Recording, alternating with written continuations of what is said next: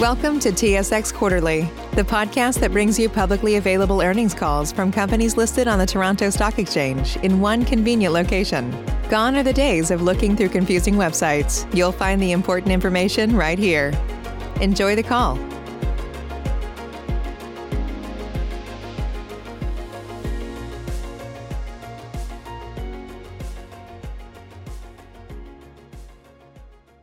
Operator.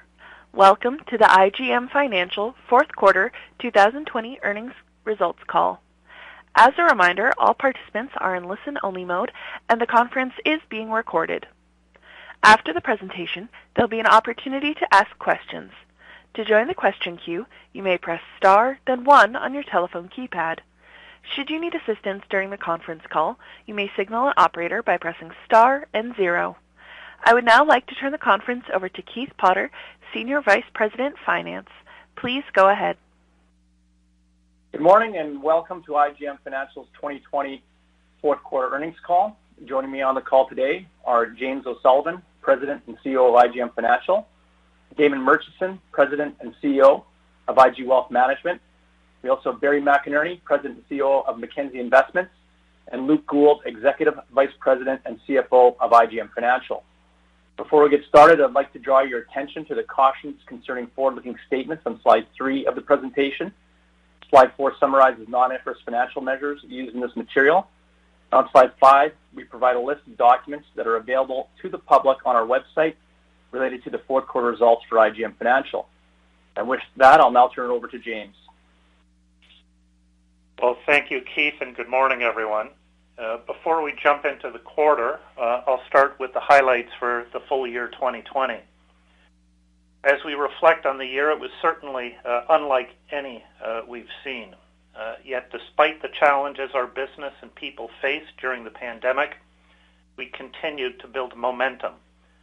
We achieved record high AUM&A of $240 billion, which was up 26% from last year. We achieved record high new flows of $7.1 billion, up from net redemptions of $1.7 billion. And we delivered strong adjusted EPS of $3.20, which is up slightly from 2019. As I spoke to on the Q3 call, we also made significant progress on business transformation initiatives with the objectives to enhance back office efficiency and elevate the client and advisor experiences. To build on this, I'd say we are about halfway through our modernization journey and have much to do in 2021 and beyond to digitize our back office and hit full stride on our outsourcing and productivity-focused initiatives. Finally, we were very active adding scale and new capabilities to drive future growth through acquisitions. And in the case of Personal Capital, monetized an investment that we believed was the best way to create value for our shareholders. We were able to achieve these results by quickly transitioning to a work-from-home environment in March and focusing on the health and well-being of our people and clients during 2020. On behalf of the leadership team at IGM, I'd like to thank our employees, consultants, and advisors for their commitment and resilience throughout 2020. Turning to slide 8 on Q4 2020 highlights for IGM. Overall, I would say business momentum accelerated in Q4. We achieved record AUM&A in the quarter of $240 billion, up 6.7% excluding acquisitions. We also achieved record high total net flows of $2.2 billion, with strong results from IG Wealth Management and record high net sales at Mackenzie. IGM's Q4 earnings per share were 96 cents and adjusted earnings per share were 86 cents, up slightly from last year. EPS included a non-IFRS adjustment primarily consisting of a gain on the sale of the Quadrus group of funds. I'm very proud, in fact, that IGM was recognized by Corporate Knights as one of the top 100 most sustainable corporations globally and is the top-rated investment services company. The Global 100 assesses several performance factors, and IGM's strong showing was based on above-average results for clean revenue, female representation at the board and executive level, racial diversity, carbon and energy productivity, and certain important HR practices. Finally, to close out a busy year, we closed the acquisitions of GLC, Greenchip, and Northleaf during the quarter. Turning to slide 9 on investment returns, Q4 2020 saw strong equity market increases across all major indices with low volatility, while fixed income returns were flat. Overall, IGM's average client investment return of 5.5% was strong during the fourth quarter. We've seen equity markets increase further so far in 2021, with client investment returns averaging approximately 2.4% year-to-date February 9th. Turning to slide 10, Q4 long-term mutual fund net sales were $16.4 billion for the total industry and $7.2 billion for the advice channel. This is the best fund industry Q4 net sales in history. We're encouraged by the momentum of the industry and at IGM as we complete the RSP season and look forward into 2021. Turning to slide 11 on results for the fourth quarter, average AUM&A of $202.2 billion increased 7.9% year over year. With the closing of GLC on December 31st, we add scale to our platform and ended the year with AUM&A of $240 billion. IGM's Q4 2020 adjusted net earnings per share of 86 cents were up slightly from last year. As I commented, net earnings per share of 96 cents primarily reflects a gain on the sale of the Quadrus group of funds. Slide 12 highlights quarter-over-quarter and year-over-year EBIT contributions from our segments. The year-over-year increase in adjusted EBIT was driven by the asset management segment and China AMC, which are up 14.5% and 63.9% respectively. Slide 13 details the strong improvement in net flows across all segments during both the fourth quarter and full year 2020. Q4 2020 consolidated net inflows were an impressive $2.2 billion and $7.1 billion for the full year. I've spoken before about the momentum that is building across our businesses. This slide very well demonstrates it. We are well positioned to complete the modernization of our businesses and business processes. With a strong focus on net flows, net sales, and expense management, we look forward to delivering a strong year for our shareholders. I'll now turn the call over to Damon to review IG's results. Thank you, James. Turning to IG Wealth Management's Q4 2020 highlights on slide 15, we are pleased to report record high AUM and AUA. AUA ended the year at $103 billion, up 5.9% during the quarter, driven by strong client returns and net flows. Record high gross inflows for the period were driven by a combination of new client acquisition and contributions from existing clients into IG investment accounts. From a consultant productivity perspective, gross sales per consultant practice increased 19% relative to the same quarter last year. And as we've talked about in past calls, we are attracting more experienced advisors with existing client relationships in AUA that is being transferred to IG Wealth Management. IG's fourth quarter net sales were positive, $485 million, the best Q4 in over 2 decades. I want to turn to slide 16. It demonstrates the building momentum in net flows across various time periods and on a 12-month trailing basis. The chart on the right illustrates how COVID has masked some of the momentum we have in this business. We entered 2020 with a strong upward momentum in both gross and net flows until COVID sent everyone home. We had a transition period to allow us to develop tools, skills, and the expertise to provide advice remotely. And our momentum returned in August through to the end of the year and has continued into 2021. In January, we had net inflows of $182 million and over $1 billion on a trailing 12-month basis. fueling our net sales of $105 million in this past month. Turning to slide 17, this shows our typical overview of operating results for the quarter. Here you can see positive net flows momentum is driven by higher gross inflows and lower gross outflows rate. Our IG net flow rate was 1.1% on a 12-month trailing basis, showing our progress. But let's be clear here, it's still early days and we're building momentum and we have not hit our stride yet. Turning to slide 18, I'll take you through a deep dive into our AUA growth and net flows and explain how AUA transitions into AUM. To orient you to this slide briefly, we have a table on the left which shows a change in our AUA during 2022.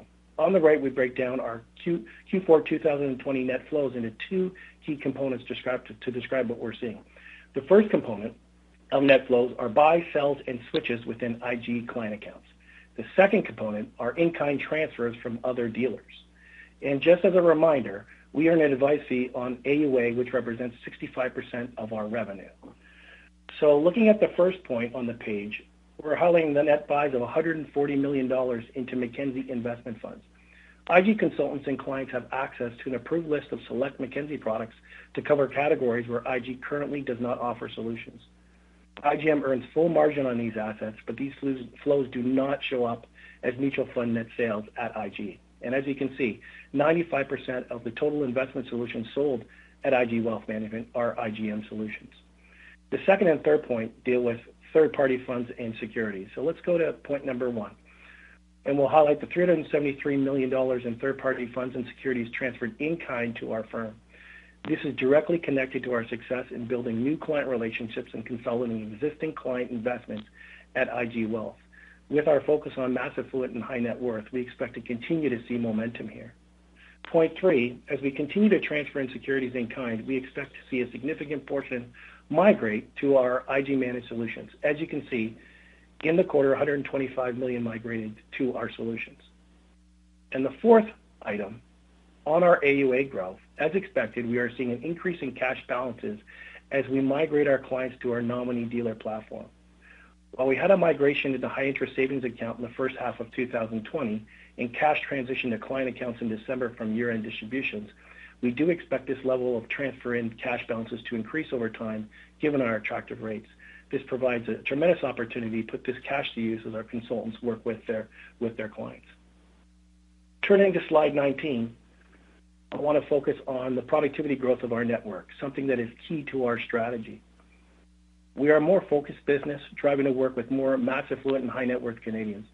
Our belief is that as we match our financial planning skill and expertise with the complex financial planning needs of these segments, our consultants' productivity will grow as we bring more clients on board with more meaningful assets.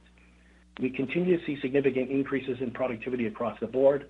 Productivity of our 1 to 4 year consultants was up 8% versus Q4 2019, and our experienced consultants up 19% year over year. We're just getting started here and have lots of upside as we continue to execute our strategy to go up market, recruit experienced financial planners, and complete our transformation focused on the advisor and client experience. Turning to the last slide, slide 20, our customer value proposition is rooted in marrying the benefits of a dynamic living plan with a strong long-term advisor relationship and well-constructed managed solutions. Being able to deliver on dynamic living plans is core to who we are. I'd like to highlight the rollout of our next generation of the IG Living Plan. We rolled it out in December to elevate our client experience and consider it to be leading edge. The tool allows us to show our clients their entire financial picture in ways that are easy for them to digest. It enables us to work with what-if scenarios with our clients in a simplified, accessible way, and it empowers us to use artificial intelligence to determine planning strategies which are deeply customized to each individual.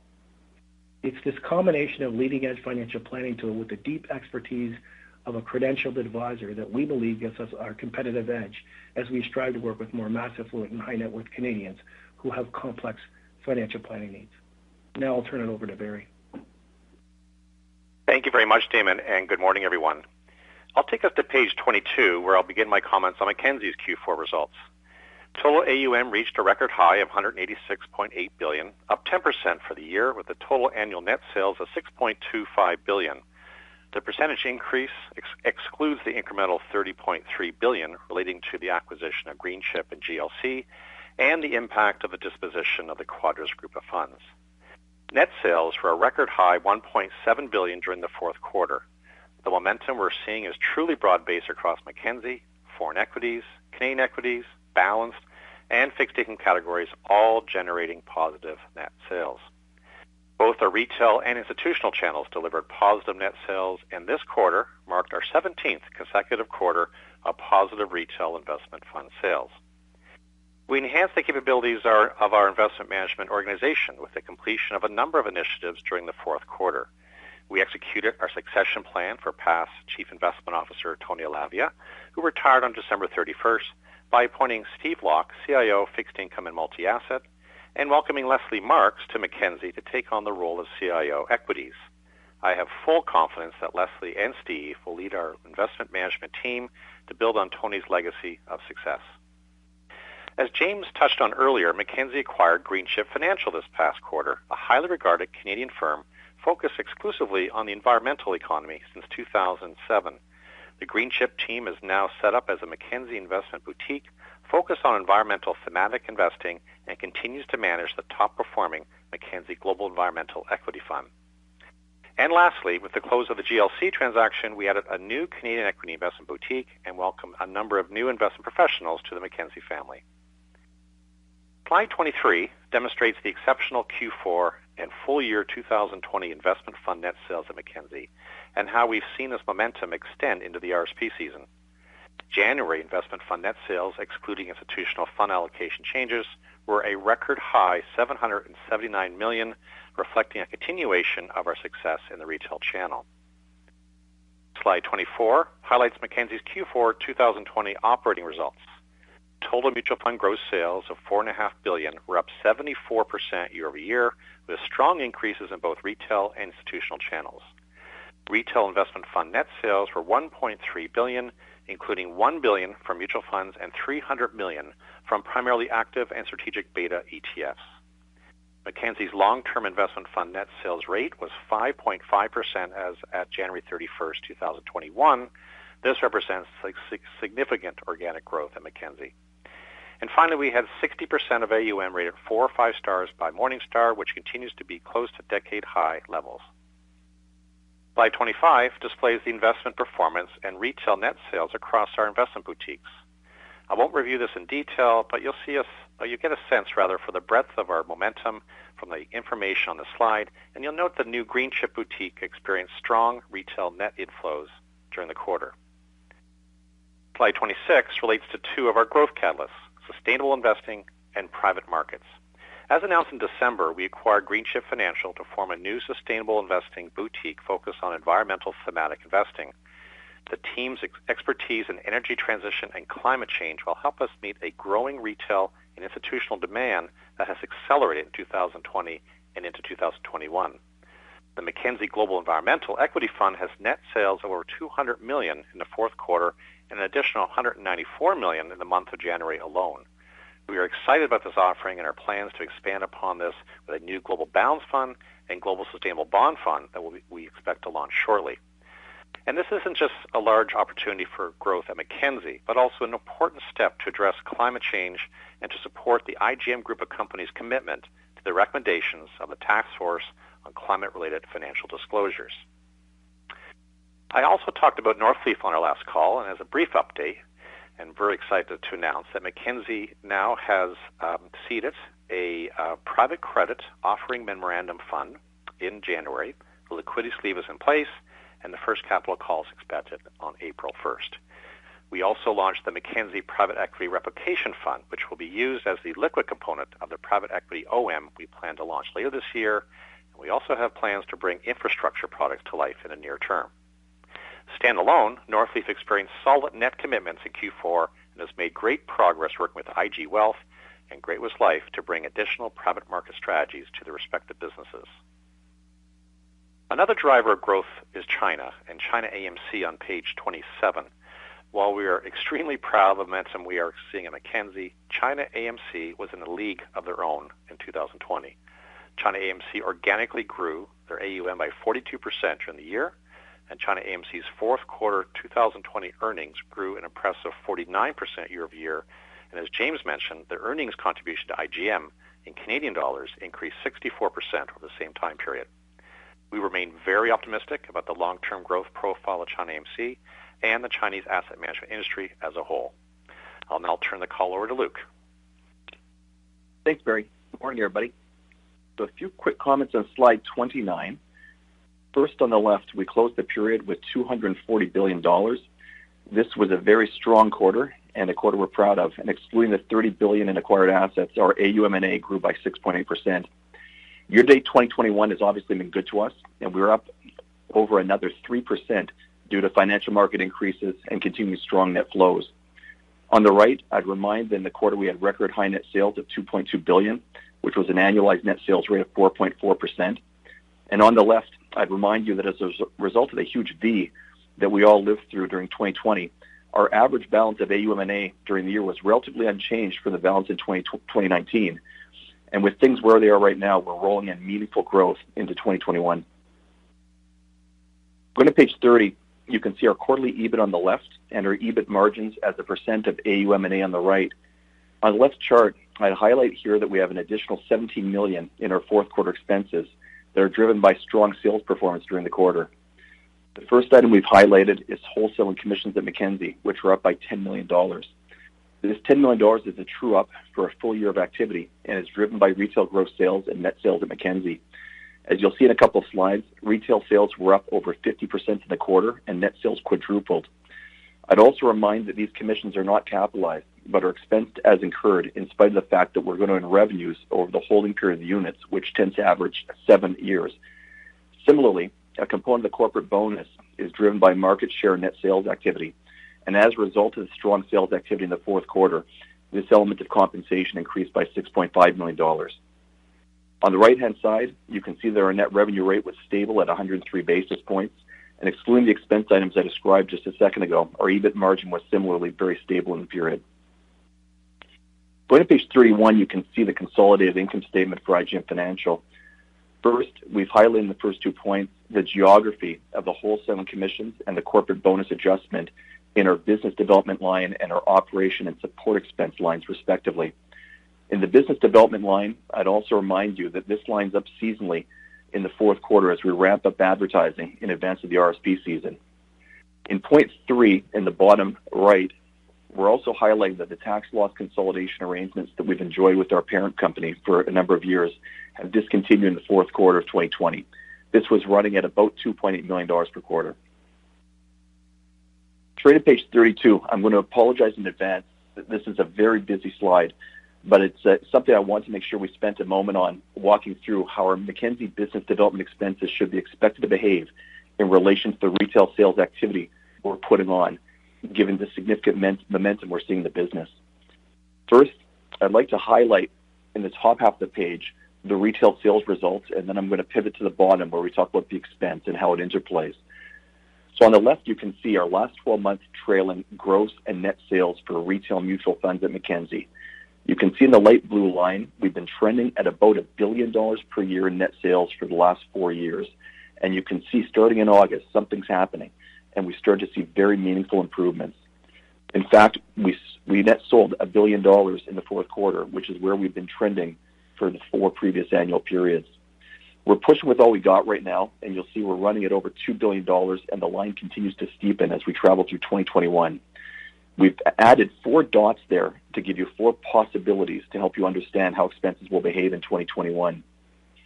In the chart in the middle and the right, you can see our quarterly and annual retail sales results on mutual funds, and this gives you the context to see how Q4 was a breakout quarter and why we did have this unexpected true-up for our full-year retail sales commissions.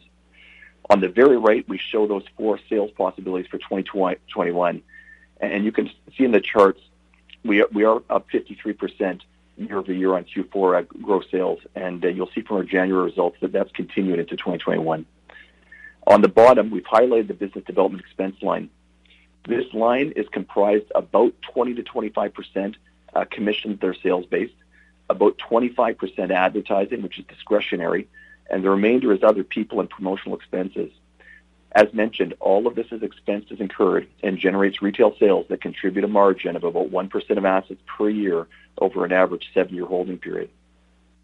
If you follow the business development expense line across, you'll see that extra $10 million true up in Q4 2020, as the expense was $28.3 million, up from $16 million in the prior quarter. I'd also highlight, if you keep following across to the right, you'll see that this line item was $80 million for the full year, unchanged from 2019. I'd note, when considering commissions, we reset the bar every single calendar year, and for 2021, the bar has been set much higher than 2020. At the right, you can see how this expense is going to vary based on sales activity. If gross sales improve by 20%, you can expect this expense to go up by 5. If gross sales improve by 50%, this expense will go up by 20. And we'll keep engaging with you on a quarterly basis to help you understand how this expense is traveling in relation to the sales we put on. Last point before leaving this slide, I should highlight we're obviously pushing for continued 50% year-over-year growth. As you heard from Barry, we have all the conditions for success, and we're leaning in. We have the number one sales organization in the country. We have a broad range of compelling and relevant products. We have very strong investment performance, and we have a very favorable market environment. Turning to page 33 and bridging on those last comments, we're giving some guidance to help you understand how expenses will travel in 2021. As mentioned, in business development expenses, there is variability based upon sales and other volumes, and there's also meaningful discretion that management has to manage expenses. At IG, we expect this to be under 3% this year, and we're going to manage this. At Mackenzie, we're given guidance for 5% growth, and as highlighted in the prior slide, there's a lot of variability with sales and meaningful discretion in this line, and we'll keep you posted as we travel through the year. You'll see in point 1 at the bottom that there's a theme on our expenses next year, that there's significant business momentum at Mackenzie, and we're leaning in. In the operations and support line for Mackenzie, you'll see that we're planning for 5% growth before the expenses from acquisitions, and this growth is being driven by investment in a number of product opportunities that we're bringing to life. We'd encourage you to do the math on Mackenzie's earnings trajectory. There's a lot of operating leverage in this business, and we're expecting significant earnings growth based upon where we're traveling and where we're sitting right now. And in operations and support expenses, you can see we're expecting IG Wealth expenses to grow by less than 0.5%. We believe we have the resources we need to compete and win, and as you saw in Damon's section, there's strong momentum in the business traveling into 2021. Moving to page 34, you can see our fee rates for IG Wealth. I have a few remarks. First, you can see that our advisor fee rate was 105 basis points during the quarter. I'd remind that this weighted average fee rate varies based upon the composition of our clientele. As we bring on more high net worth and mass affluent clients, it puts downward pressure on this rate. Similarly, as our clients migrate into higher wealth tiers as a result of investment returns generated for them, it puts downward pressure on this rate. Over the coming 2 quarters, we'd expect this rate to decline by about 0.7 to 0.9 basis points per quarter, and we will keep you apprised of developments on high net worth client acquisition as the quarters travel through 2021. Second, at the bottom, you can see our sales-based compensation rate. While commissions at IG are capitalized and amortized, we want to remind you that we have one final year of these commission rates dropping as part of our migration away from deferred selling commission products a number of years ago. In 2021 and beyond, you can expect this rate to be closer to 105 to 110 basis points of gross inflows, down from the 120 basis points it's been trending at. Move to page 35, you can see the income statement for IG Wealth. The only comment I make on this slide is to highlight that sequentially both our other financial planning revenues and our other product commissions are up as a result of the seasonality in the sale of insurance products. I'd also highlight an increase in business development expenses from Q3 as we did ramp up advertising heading into the RSP season. On page 36, we have another busy slide, and I do apologize, but we've added this slide to help you understand how our AUM at Mackenzie has changed with the acquisitions of GLC and Greenchip, as well as the divestiture of the Quadrus Group of Funds, and you'll see there's a lot of moving pieces.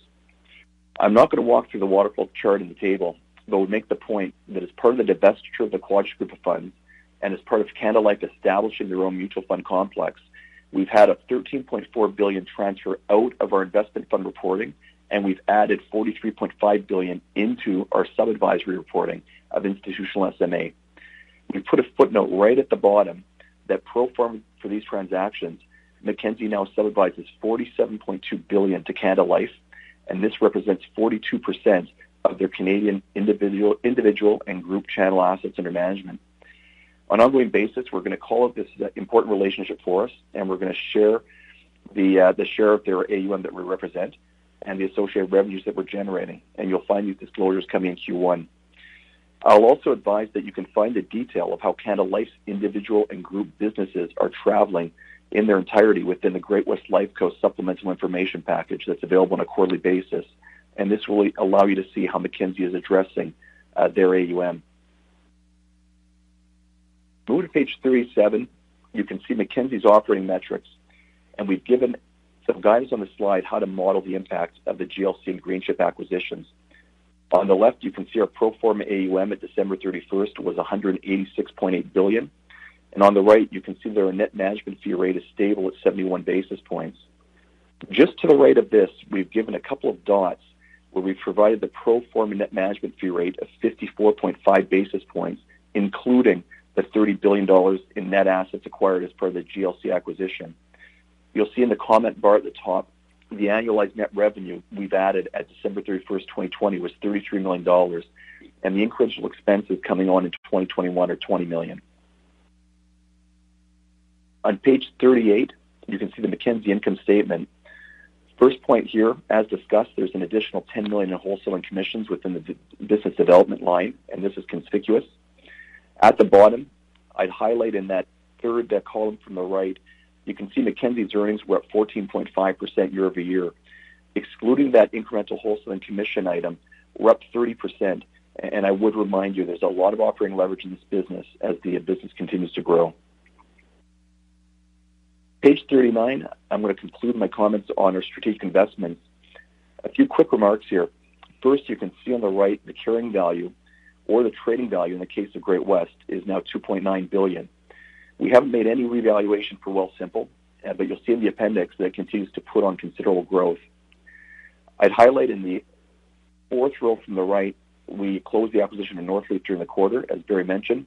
It contributed $800,000 in the week since close in the fourth quarter, and we give guidance for expecting contribution of approximately $10 million after minority interest in 2021. As you saw from Barry, China AMC's growth continues to be considerable, and our share of its earnings are up 63% year over year. One last comment I'd leave as I conclude is that we are continuing to evolve our disclosures, and we have one more enhancement that we're going to be launching during the first quarter based upon feedback I've received from several of you and several of our shareholders.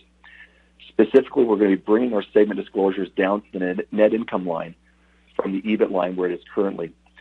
We think this is going to be very helpful for those wishing to assess valuation on a PE basis and employ some of the parts approach, and we are going to provide this disclosure retrospectively for 2 years within the quarter. That concludes my comments. I'll turn over to questions. Thank you. We will now begin the question and answer session. To join the question queue, you may press star, then 1 on your telephone keypad. You will hear a tone acknowledging your request. If you are using a speakerphone, please pick up your handset before pressing any keys. To withdraw your question, please press star, then 2. To join the question queue, please press star, then 1 now. Our first question comes from Nick Priebe of CIBC Capital Markets. Please go ahead. Okay, thanks. Just wanted to start with a question on dividend policy. The dividend has been relatively stable over time, but in the context of pretty persistent market strength and some of the momentum that you're seeing on the net flow side, how do you think about dividend policy? Is there a target payout ratio either on earnings or free cash flow that you would be kind of comfortable with there? Yeah, Nick, it's James. I'll start and Luke will have a comment. My observation would be that the dividend is strong and the payout ratio is at a very reasonable level currently. So that dividend, I think, I would describe it as well supported by earnings, well supported by capital. Our focus now is on earnings growth, and as we grow earnings, obviously, the capacity to increase that dividend will emerge. And that's very much a topic that we will take before our board as we execute on our 2021 financial plan. Okay, that's helpful. And then appreciated the color on China AMC, surrounding the strength in net flows, the AUM growth trajectory there. Wonder if you could share your thoughts on, how you plan to realize value on that investment over time. I think you are receiving a dividend, and you do participate in the earnings growth of that business, but just from a longer term perspective, it'd be helpful to understand how you're thinking about that one. Well, what I'd say, Nick, is it is a very attractive investment. We're very proud to have it. It has been a source of very impressive earnings growth inside our strategic investments portfolio. Look, I would view China AMC as I view many of the investments inside that division or that segment. For each of those investments over some reasonable period of time, we have what I would describe as strategic optionality. And I like that because these businesses generate free cash flow. We can commit that free cash flow to investments in the business, to dividends, or to M&A. And so as I look across that strategic investments portfolio, I see optionality over some reasonable period of time, and that's kind of how we're viewing it. We love it. We're open-minded, and time will tell. In the interim, it's generating a very impressive and growing stream of earnings for our shareholders. And if I could add on, it's Barry. If I could add on China, the partnership between Mackenzie and CAMC has just been so strong the last 4 years now, and we continue to look for areas of collaboration and cooperation. So as you're probably well aware, in Canada, we've launched a Chinese equity mutual fund a couple years ago, which is 5-star now and bringing in about $2 million a day. It's starting to get some heft, about $250 million in size. We plan to launch a Chinese fixed income fund in the very near future because the search for yield, as we all know, continues for not just K investors but all investors, and looking for other opportunities to bring their capabilities to the second largest stock and bond market in the world, to Canada. And at the same time, they continue to look for opportunities for us in the institutional world in China, and we've been making some good progress there. We're exchanging ideas on AI, on data management, on technology. So it's a really strong partnership. So as James points out, as standalone, it's a compelling investment for IGM. But also what adds to its attractiveness is also the strong business cooperation between the two companies. Thank you. Okay. No, that's good color. That's it for me. Thank you. Our next question comes from Jeff Kwan of RBC Capital Markets. Please go ahead. Hi, good morning. My first question is on IG Wealth. Just with the focus having moved to high net worth investors, and I know it's hard to generalize, but just wanted to understand how their behavior kind of differs, whether or not it's gross sales redemptions relative to the typical client that IG Wealth would have had from, before there was the move to focus on high net worth. So, for example, is there any more or less seasonality around their AUA flows? Is RSP season less important for these high net worth investors just because they may have, say, higher paying jobs and, with pensions and therefore the RSP contribution limits are lower? Do they invest in different types of funds, use insurance more, that sort of thing? Hey Jeff, it's Damon. So I would say that on the whole, and I'm generalizing, but the mass affluent and the high net worth space would be less influenced by RSP season. You're generally dealing with larger non-registered accounts, so they would tend to invest on whenever they had money to invest. Now that being said, you're dealing with a lot of individuals, executives that get year-end bonuses, and so you're dealing with that. It's obviously at year-end or early in Q1. In terms of the full gamma portfolio, generally as you get to mass affluent and high net worth, you're dealing with more insurance, with higher face values. You're dealing with more tax type situations because you're dealing with individuals that are self-employed or own small and medium-sized businesses. So I would say to you that the profile looks different than mass affluent, but the big takeaway is more non-registered, less registered assets, higher account balances, more complex financial needs. Okay, thank you. And just my other question was, Barry, I know you talked about it earlier in the call, just essentially the sales performance has been really strong. I know the overall performance of the funds versus peers has been good. You're also, I think, exposed to a lot of the fund categories that are selling well. But kind of looking into that 2021, where do you see the greatest opportunities to drive even better numbers? Is it distribution? Is it, selling more into, kind of the key accounts that you're doing right now? Any insights would be helpful. Yeah, sure, Jeff. Great question. So we do expect, as Luke mentioned, for 2021, if markets hold and conditions hold, which is not in our control, we should nicely exceed 2020 levels. It's just gone very, very well. The industry flows are strong, risk on, zero interest rates, savings rates are up, and then we're gaining market share in an environment where the industry flows are strong. So that's a perfect environment for an asset management firm. And as I've mentioned in prior calls, it's broad based, and we look at it kind of two-pronged. We're really at Mackenzie really accelerating our market share in the really deep pools, global equities, global fixed income, global and domestic balance. That's gone very, very well. And I might add, by the way, that one of the advantages we feel at Mackenzie is the fact that we do have some very strong growth equity offerings, but we actually are more core in value in our offerings. Value, of course, has been disadvantaged for quite some time. So when the markets start to broaden out and normalize, I think we're going to be well positioned to take advantage of those types of markets, even though the markets, as we speak today, we're taking advantage of. And then, of course, as I mentioned before, the growth catalyst, the sustainable investing, the China, the ETFs, and the alternatives. All these areas are seeing significant growth across Canadian investors and advisors. We're well positioned, and so we're seeing growth across the board.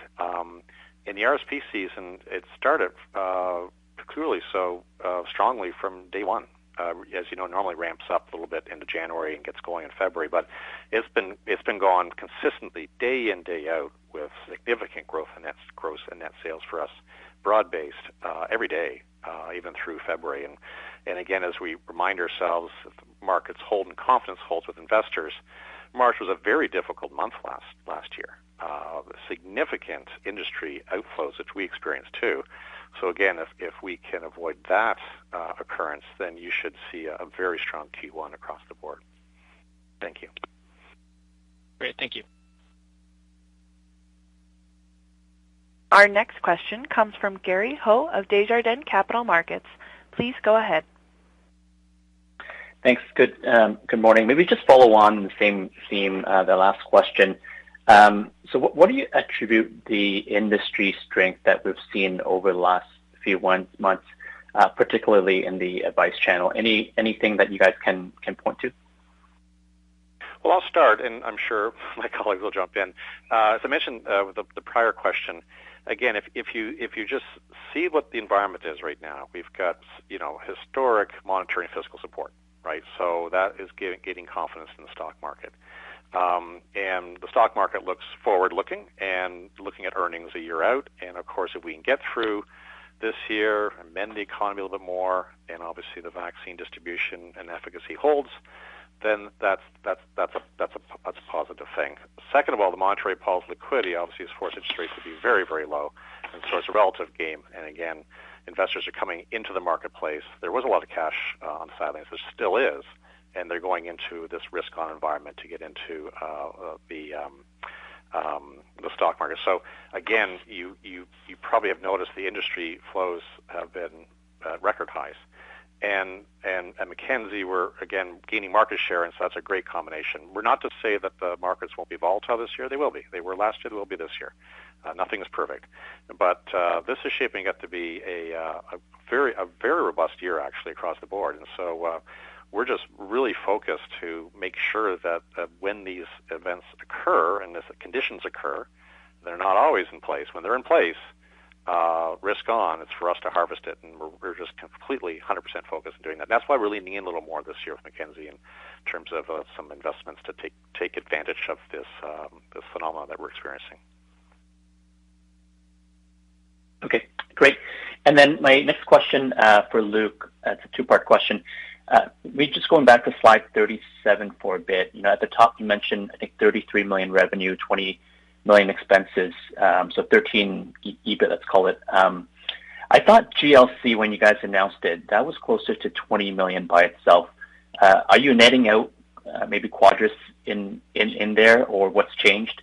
And then second, just related to expenses as well.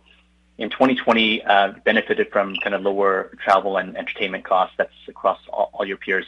So what are you building in your fiscal 21 guidance? Are you expecting some of that to ramp back up later this year, or what's in that plus 3% number? Yeah, thanks, Gary.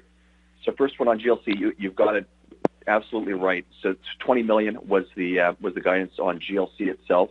We did have the divestiture of Quadrus, and that's the 7 million difference. And the lost revenue on this divestiture of Quadrus, that's something that tapers off over time, meaning it's more in the in years, and it tapers off to nothing over 7 years. So that's the impact there. On the T&E, the travel and entertainment expenses, we're expecting very little ramp up during 2021. We're going to navigate the year as it comes. Right now, I know the whole organization has adopted remote in a very effective way, and so as we've set our 2021 plan, the first 8 months of the year, we have very minimal ramp up in travel and entertainment, and in the back quarter we have some, but I'd call it slight. Got it. Okay. Thanks. And then next question maybe for Damon. Just saw the consultant count dipped a bit in the quarter after an increase in Q3, but obviously, we're seeing the productivity trending higher. Can you give us, your outlook for this year? What's the recruitment environment like today? Yeah, I would say that that with our slight drop in consulting in Q4, it was primarily driven by seasonal retirements. You generally have your advisors, your consultants retiring in late in Q4, some in early in Q1. Our pipeline of high-quality financial planning candidates is double what it was last year at this time. So we feel really good about where we are. We continue to see signs that our value proposition is resonating in the marketplace for talent. That being said, and you mentioned it, our primary focus is on increasing the productivity of our existing consultants. Average consultant practice is roughly double the size of the average MFDA advisor practice right now, but we're still only 40% of the average size of the average IROC advisor practice. So we have significant opportunity to grow our existing practices as we continue to kind of enhance our client experience and focus going on upmarket to mass affluent and high net worth. So, in terms of guidance, we selectively look to add financial planners to our network. We're not in a hurry. It's more about getting the quality and doing it right and making sure that they're a fit. But our clear focus and KPI is on productivity. Okay, perfect. And then if I can just sneak one more in, Barry, can you talk about the new fund launches at Northleaf? What's your expectation for fund size, and also kind of remind me, if there's any on-balance sheet seed capital that's required to get these funds off the ground?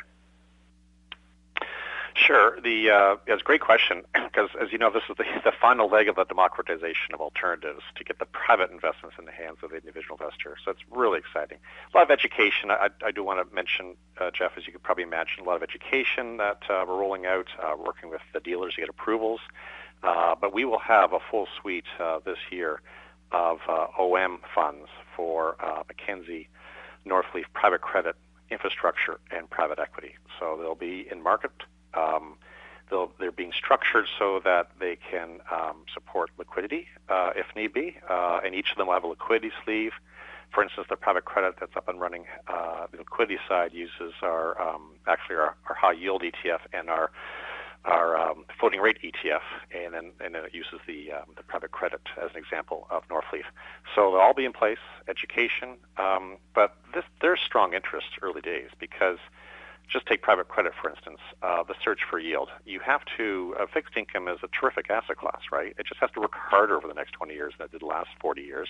To do that, you need to look for additional yield opportunities, corporate yield, obviously emerging markets, China, fixed income, as I mentioned, is very high, and private credit now. So it's a very nice sleeve in a fixed income portfolio, an overall portfolio, to allow you to meet your retirement needs going forward. So, and in infrastructure and private credit have their own attributes. And I will, if I put a quick little plug in, which is an interesting one. So the private credit OM, when we launch it, will have obviously the direct private equity capabilities in Northleaf in that fund. But the liquidity sleeve will be the mutual fund we just launched last month, which is the Private Equity Replication Fund, which is a really unique way of replicating private equity returns using the public markets. So more coming on that one, but we're really excited by it. And after obviously initial period of education and dealers getting comfortable with the risk profile, we expect some strong flows. And I take it minimal capital requirements on yeah, it is actually, yeah, that's correct. Okay, perfect. That's it for me. Thank you. Thank you. Our next question comes from Tom MacKinnon of BMO Capital. Please go ahead. Yeah, thanks very much. Morning. Just a couple quick number of questions for Luke and then a follow-up. The additional $20 million in expenses associated with GLC and Greenchip, if I'm looking at slide 38, where should we put those expenses? Are they sort of sub-advisory, business development, operations support, just to help with the modeling? Good question, Tom. All of them are in operations and support. Okay, and then you can think of all those expenses substantively. It's people. It's the investment teams. Okay, and then the 0.7 to 0.9 guidance in terms of, I think I missed that. That was when you were discussing slide 34. Was that on advisory fees? The 0.7 to 0.9 beeps per quarter reduction in advisory fees. Was that what you're referring to? Yeah, right on, Tom. On page 34, it was the weighted average advisory fee rate, and you can see it was like 105 basis points in Q4, and you can see the trend from Q2 to Q4. And so I was just giving guidance that where markets are at going into Q1, and with the continued trend of bringing in high net worth and mass affluent, we expect 0.7 to 0.9 basis points decline during Q1 and Q2, and we'll be circling back, in May on how that travel is going. And there's no impact on product and program fees. Is that correct? Yeah, that's right. So advisory fees varies based upon the composition of the clientele. Product and program fees varies based upon the nature of the underlying product, and I'd hold the product and program fees relatively stable. All right, but there's no benefit for higher net worth people in terms of product and program fees. No, everyone pays the same thing on product and programs. We differentiate pricing on advisory fees. Okay, and then a question with respect to the movement up into mass affluent and high net worth at IG with the consultants in terms of, and then certainly more complicated financial planning with more insurance involved and more tax planning involved. How are you coping in this? This seems to me to be a lot of training and mentoring. And how are you coping in a COVID environment with respect to that? And is there a point in time where the ability of these advisors to, especially the new ones that are brought on, to really get a grasp of the complexity of dealing with a high net worth client, and sort of as they just sort of sit at home or sit in their basement and do this? To what extent do you have to kind of get back to work and get training and mentoring people into that? Hey, Tom. So in terms of your question, and we call it Gamma, just being able to provide advice across the spectrum, whether it's investments, insurance, tax planning, cash management, you name it. So it starts with the fact that we're deeply committed to having accredited advisors. And we're pretty much leaders in terms of the number of advisors that we have that have their designation, their financial planning designation. So, when you have that, you're already off to a strong start, and you have a foundation. That being said, we've invested a lot in IG University, which we believe is industry leading knowledge sharing, practice management sharing, in training, component of our business. And it goes into kind of all the things that you need to do to be a true financial planning shop. And through IG University, which predominantly started as a face-to-face program, we've migrated over the years to digital. So we were ready for the pandemic without obviously forecasting the pandemic that was going to take place, where we've been able to train all of our new consultants and our existing consultants on a multitude of things, because obviously we're going through a transformation and we're changing how they are interacting with their clients on a daily basis, all through IG University. So we believe it puts us in an enviable position. Now, that being said, if you're new to the industry this year in a pandemic, it's tough. It's going to be tough. And we know that, but the fact that the new consultants have so many other consultants and leaders that they can rely on, that they can rely on all of our training, we do believe it puts them in the best possible position to succeed. But I'll remind you, our recruitment efforts have steered over the last few years to really focusing on recruiting experienced advisors. And as you recruit more experienced advisors, doesn't just the average age of the consultants go up? Are you eventually missing are you eventually just having older and older advisors and then kind of missing out on emerging affluent people that way? Or? Well, if you were just recruiting, anyone, it could. But we're selective as to who we're recruiting. First off, we're looking for someone that fits our model, which means they have to have a financial planning mindset and not just managing the investment side of the business. And number two, we want someone that wants to grow with us and that we want to grow with them. Generally, an advisor would come to IG Wealth Management because they see this as the go-forward platform that they want to be a part of, to be able to compete effectively against the competition out there. So, when you look at it, theoretically it could, but for us, that's not the case. And in order to make sure that we continue to have a nice farm team, we've really expanded the number of associates within our network. That's continued to be a segment within our population that has grown. It's going to continue to grow because ultimately we believe that the consultant practice teams, as they grow in size, their capabilities will grow. And as their capabilities grow, our ability to provide better gamma to our clients will grow. Okay, and Tom, one thing it's Luke. One thing I would add to what to Damon's comments. I think you asked a really important question, and I do want to highlight an advantage of IG. It's our specialist support. So we've got a team of advanced financial planning specialists. We've got a team of security specialists, insurance specialists, estate planning specialists. And so when you take this environment of specialist support that each of our consultant practices has, and the value that the specialists bring to high net worth and mass affluent Canadians, what the pandemic has done, and this ability to work remotely, it's really amplified the way our specialists and advanced financial planning team can engage in client relationships. And you and I, we would have seen these people in airports, traveling to meet high net worth clients. That's done. We've been able to pivot to a way that we can really leverage these people in ways that we couldn't before. And we have the best minds in the country when it comes to advanced financial planning. It is a real asset of the organization, and it's been a real good amplifier of this talent, having the pandemic and having this pivot to remote. Great. Thanks for the color. Our next question comes from Graham Riding of TD Securities. Please go ahead.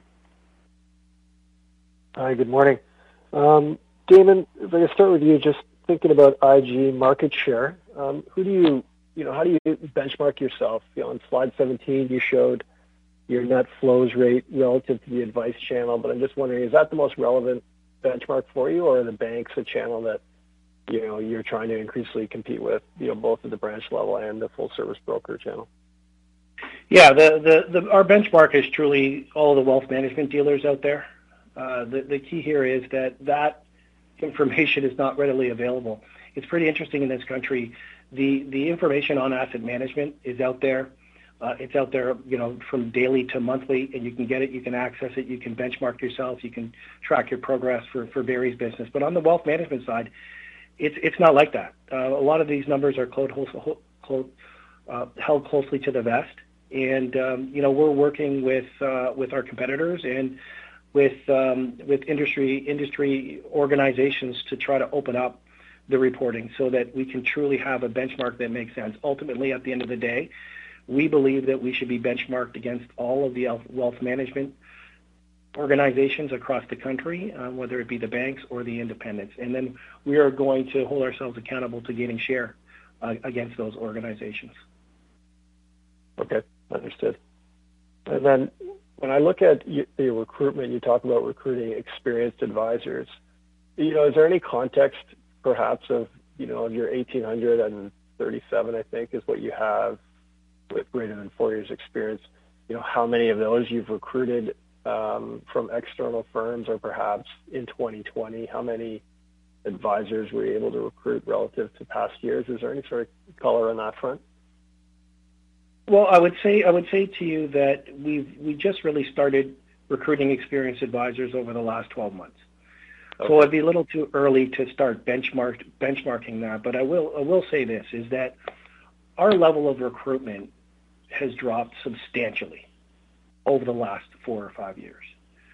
Where we were recruiting significantly as the primary driver of our business and KPI, to a point where it's important, but it's not a core KPI. It's something that, of course, we believe in and we're going to continue to do, but we're going to do it at a measured pace because we want the right people. So it's about getting the right people the right way. But our core focus is on productivity, because if we can drive productivity with the 1,800 plus teams that we have out there that are located across the country in everyone's communities where the clients are, we will drive this business and get to a net flows rate where everyone can see that this business is quite healthy. Okay, great. And then one last, if I could, Luke, just on slide 34, you mentioned sales-based comp, I think, is coming down in 2021. What about asset-based comp? Is that going to be steady at 46 basis points, or is there another uptick again this year? Yeah, good question, Tom. So you can see on page 34, asset-based comp has been relatively stable. Right now, we're almost at the end of the migration where the legacy deferred selling commission balance has fully matured. I've got on my calendar, it's October 1st of 2023. It'll all be matured. So we will have some upward pressure on asset-based comp as the matured, the units continue to mature and they're entitled to a higher trail. But you've seen that's been slight in the past quarters. That we really haven't seen a lot on a quarter-by-quarter basis, and so I wouldn't model or expect any meaningful increase in that line. And I would highlight as well the unmatured DSC. It's a relatively small part of our asset base right now. Yeah. Okay. Great. Thanks. Once again, if you have a question, please press star, then 1. Our next question comes from Scott Chan of Canaccord Genuity. Please go ahead. Good morning. Hey, Luke, maybe going back to slide 37 and looking at the 33 million annualized revenue number based on the net 30 billion from GLC and Green Chips. That would imply, I guess, just over 10 beeps in management fees. Is that correct on kind of that Canada Life platform? I'm just wondering, maybe about 10 beeps. Yeah, I'd say two things. So one, as Gary had asked the question too, that includes the divestiture of Quadrus as well. But but I think you're doing the math. The net is we're acquiring 33 billion, and there's 33 million of revenue coming on.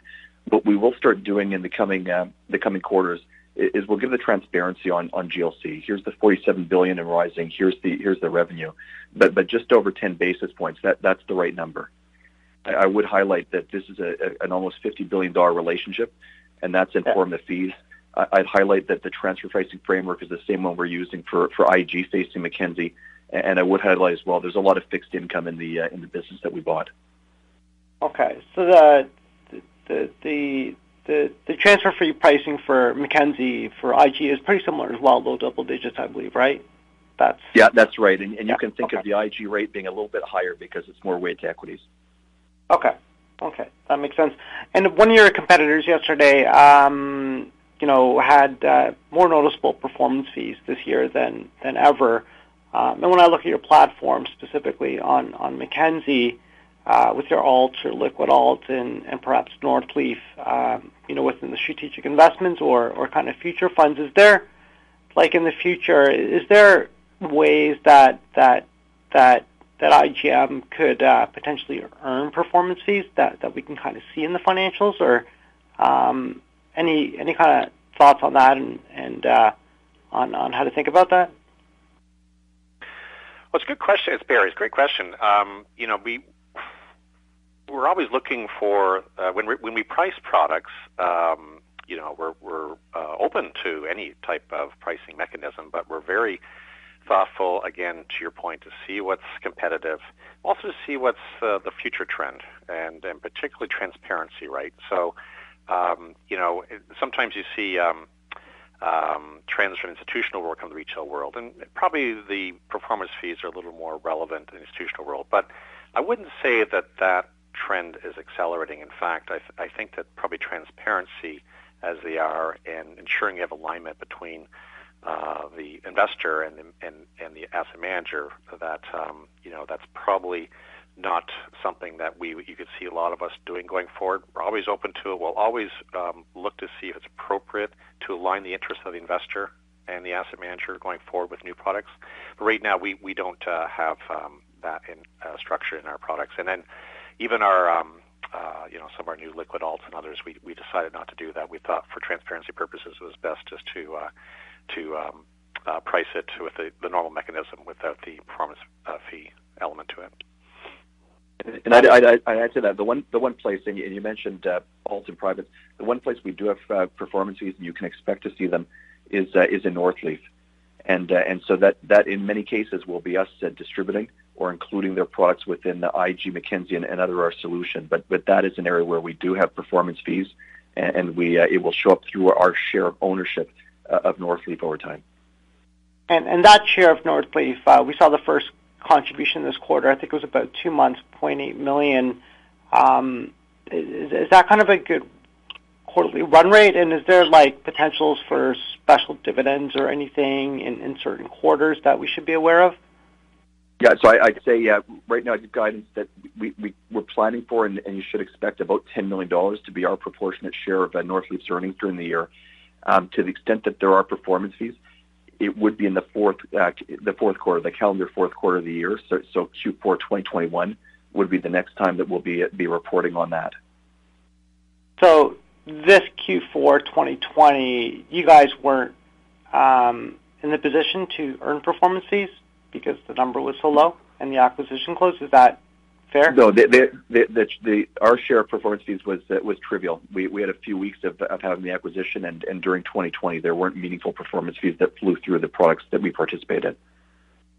So if I quarterlize the Q4 on Northleaf, it would be over $1 million, but you're saying it should be about a $2.5 million contribution per quarter, excluding performance fees.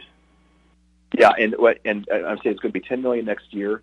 We don't have a lot planned for performance fees, and they could surprise. And if there was a surprise, it would be in the fourth quarter of 2021. But right now our guidance is that our 56% ownership of Northleaf will give us an earnings contribution of $10 million over the full year. Okay, perfect. Thank you very much. Yeah, you're welcome. This concludes the question and answer session. I would like to turn the conference back over to Mr. Potter for any closing remarks. Yeah, thank you everyone for joining the call today and for the engaging questions. We wish you all a great weekend. And with that, Ariel, I'll close the call. This concludes today's conference call. You may disconnect your lines. Thank you for participating and have a pleasant day.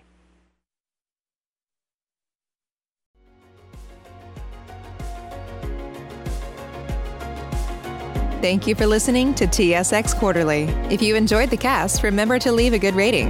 And remember, for any additional inquiries, please consult the company's investor relations section on their website. See you next time.